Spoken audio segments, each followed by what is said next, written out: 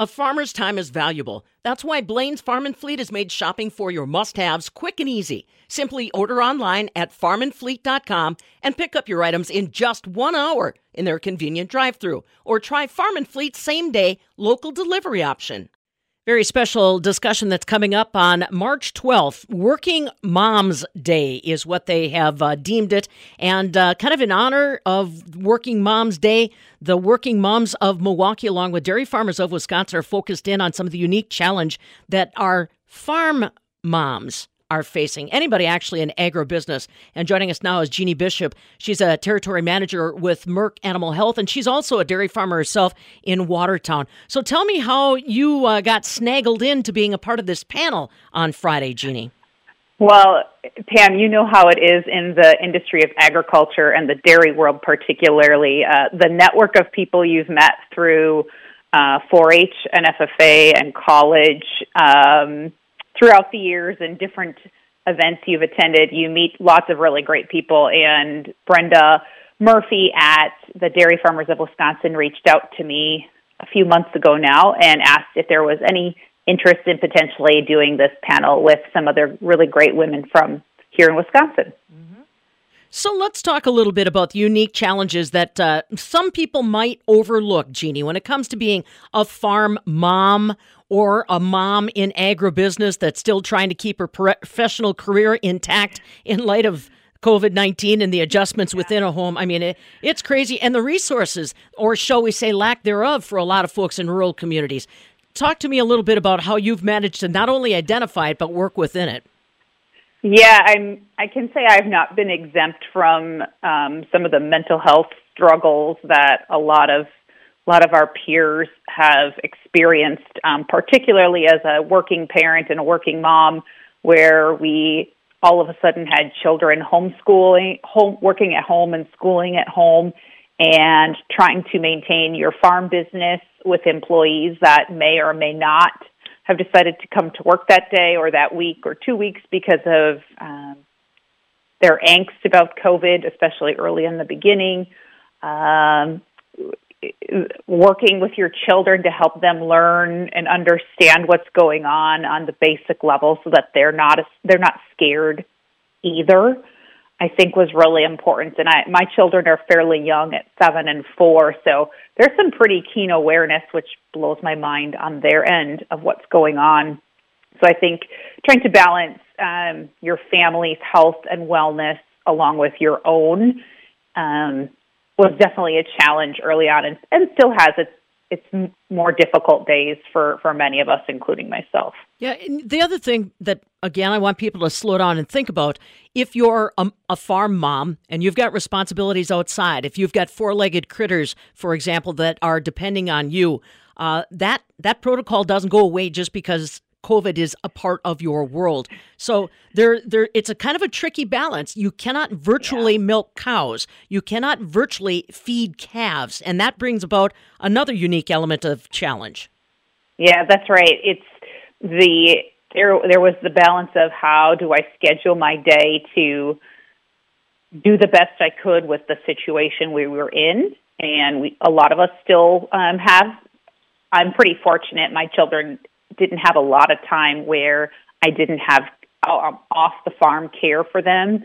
And I've been very fortunate where my kids have been in person in school this school year. But the calves always need to be fed. The cows are there to be milked. And I always remind our team at the farm and other farms I'm at, it's, even on Christmas when Jesus was born, we still have to milk cows and feed calves. So it's important. It's just part of the industry we're in. It's 24/7. What other things are you going to be pointing out for people during this seminar, sponsored in part by Dairy Farmers of Wisconsin, Jeannie? I mean, I also have heard from a lot of farm moms that might have relied on, at least partially, maybe a daycare situation or maybe a babysitter, somebody that gave them a little bit of time to catch up on laundry or do something like that. And then all of a sudden the COVID protocol changed that. Talk to me about some of the other logistical challenges that are unique if you're living in rural Wisconsin, if you're in agriculture, if you're in agribusiness. Yeah, probably when you become a parent your first priority really starts to shift in life. And the first priority for my children is that they're safe and taken care of, whether that's what we're doing here at home or with a neighbor or with I'm so blessed with our school program and daycare program that my children attend. Once I knew they were in an okay place, they were in a safe place, a loving place, and I knew I would see them at 5 o'clock or 6 o'clock whenever I could pick them up. That takes a big load off for me personally, is that I know my children are well taken care of. And not every parent or farm family has those options close by. So perhaps there's just opportunities for us to always keep our lenses on for places people may be open to help, whether it's via your church or your community or your school. Sometimes those couple of hours you help a mom go grocery shopping without her kids are like heaven to that woman or that parent, because getting a few minutes to themselves is really, really important for all of us in our mental health and wellness these days.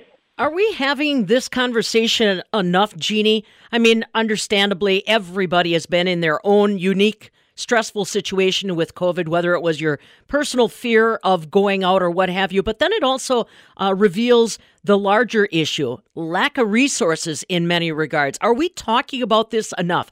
Are agribusiness women, farm women, voicing their concerns, their needs enough? It probably depends on the woman. And I think this past year has shown light for lots of us about how challenging it is to have a balance, if you want to call it that, which is kind of not my favorite word when it comes to talking about working and family. But having those resources is really, really important. And, you know, when your in-home provider decided they weren't going to take any children in because they, you know, were following COVID protocols and closing down, that didn't stop the parents from having to milk cows, like we said, or make calls with customers. But a lot of people were in the same position. So I think there's some eye-opening, not only on how much a lot of us appreciate now our in-person school opportunities and what a great blessing they are, but also for those of us with younger children, daycare is a struggle. And I don't know what the right answer is for that profession. But boy, do I sure appreciate my team that helps us out. So when you talk with another farm woman or are out on some of those rare calls where maybe you actually encounter them, what can we do? How can we help them even as individuals, Jeannie? You got any suggestions on how, what we can do individually? I think having listening ears on, listen, but try not to fix, perhaps.